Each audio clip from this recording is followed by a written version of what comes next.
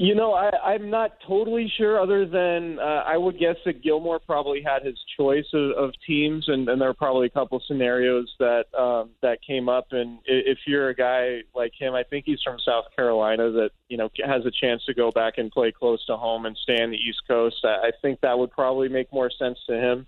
The 49ers certainly could have used him, but I'm not sure how actively they were willing to give up draft capital, albeit a 2023 sixth-round pick that Carolina sent over there. But the point stands is that Gilmore is at the later stage of his career and coming off injuries and things like that, and also playing at a relatively high salary given what the 49ers are paying for their current cornerback group. So I think it sort of those factors, I think, all came together and made it tough. It's ultimately, I bet there are a lot of teams that called on Stephon Gilmore, and Gilmore ultimately had his choice.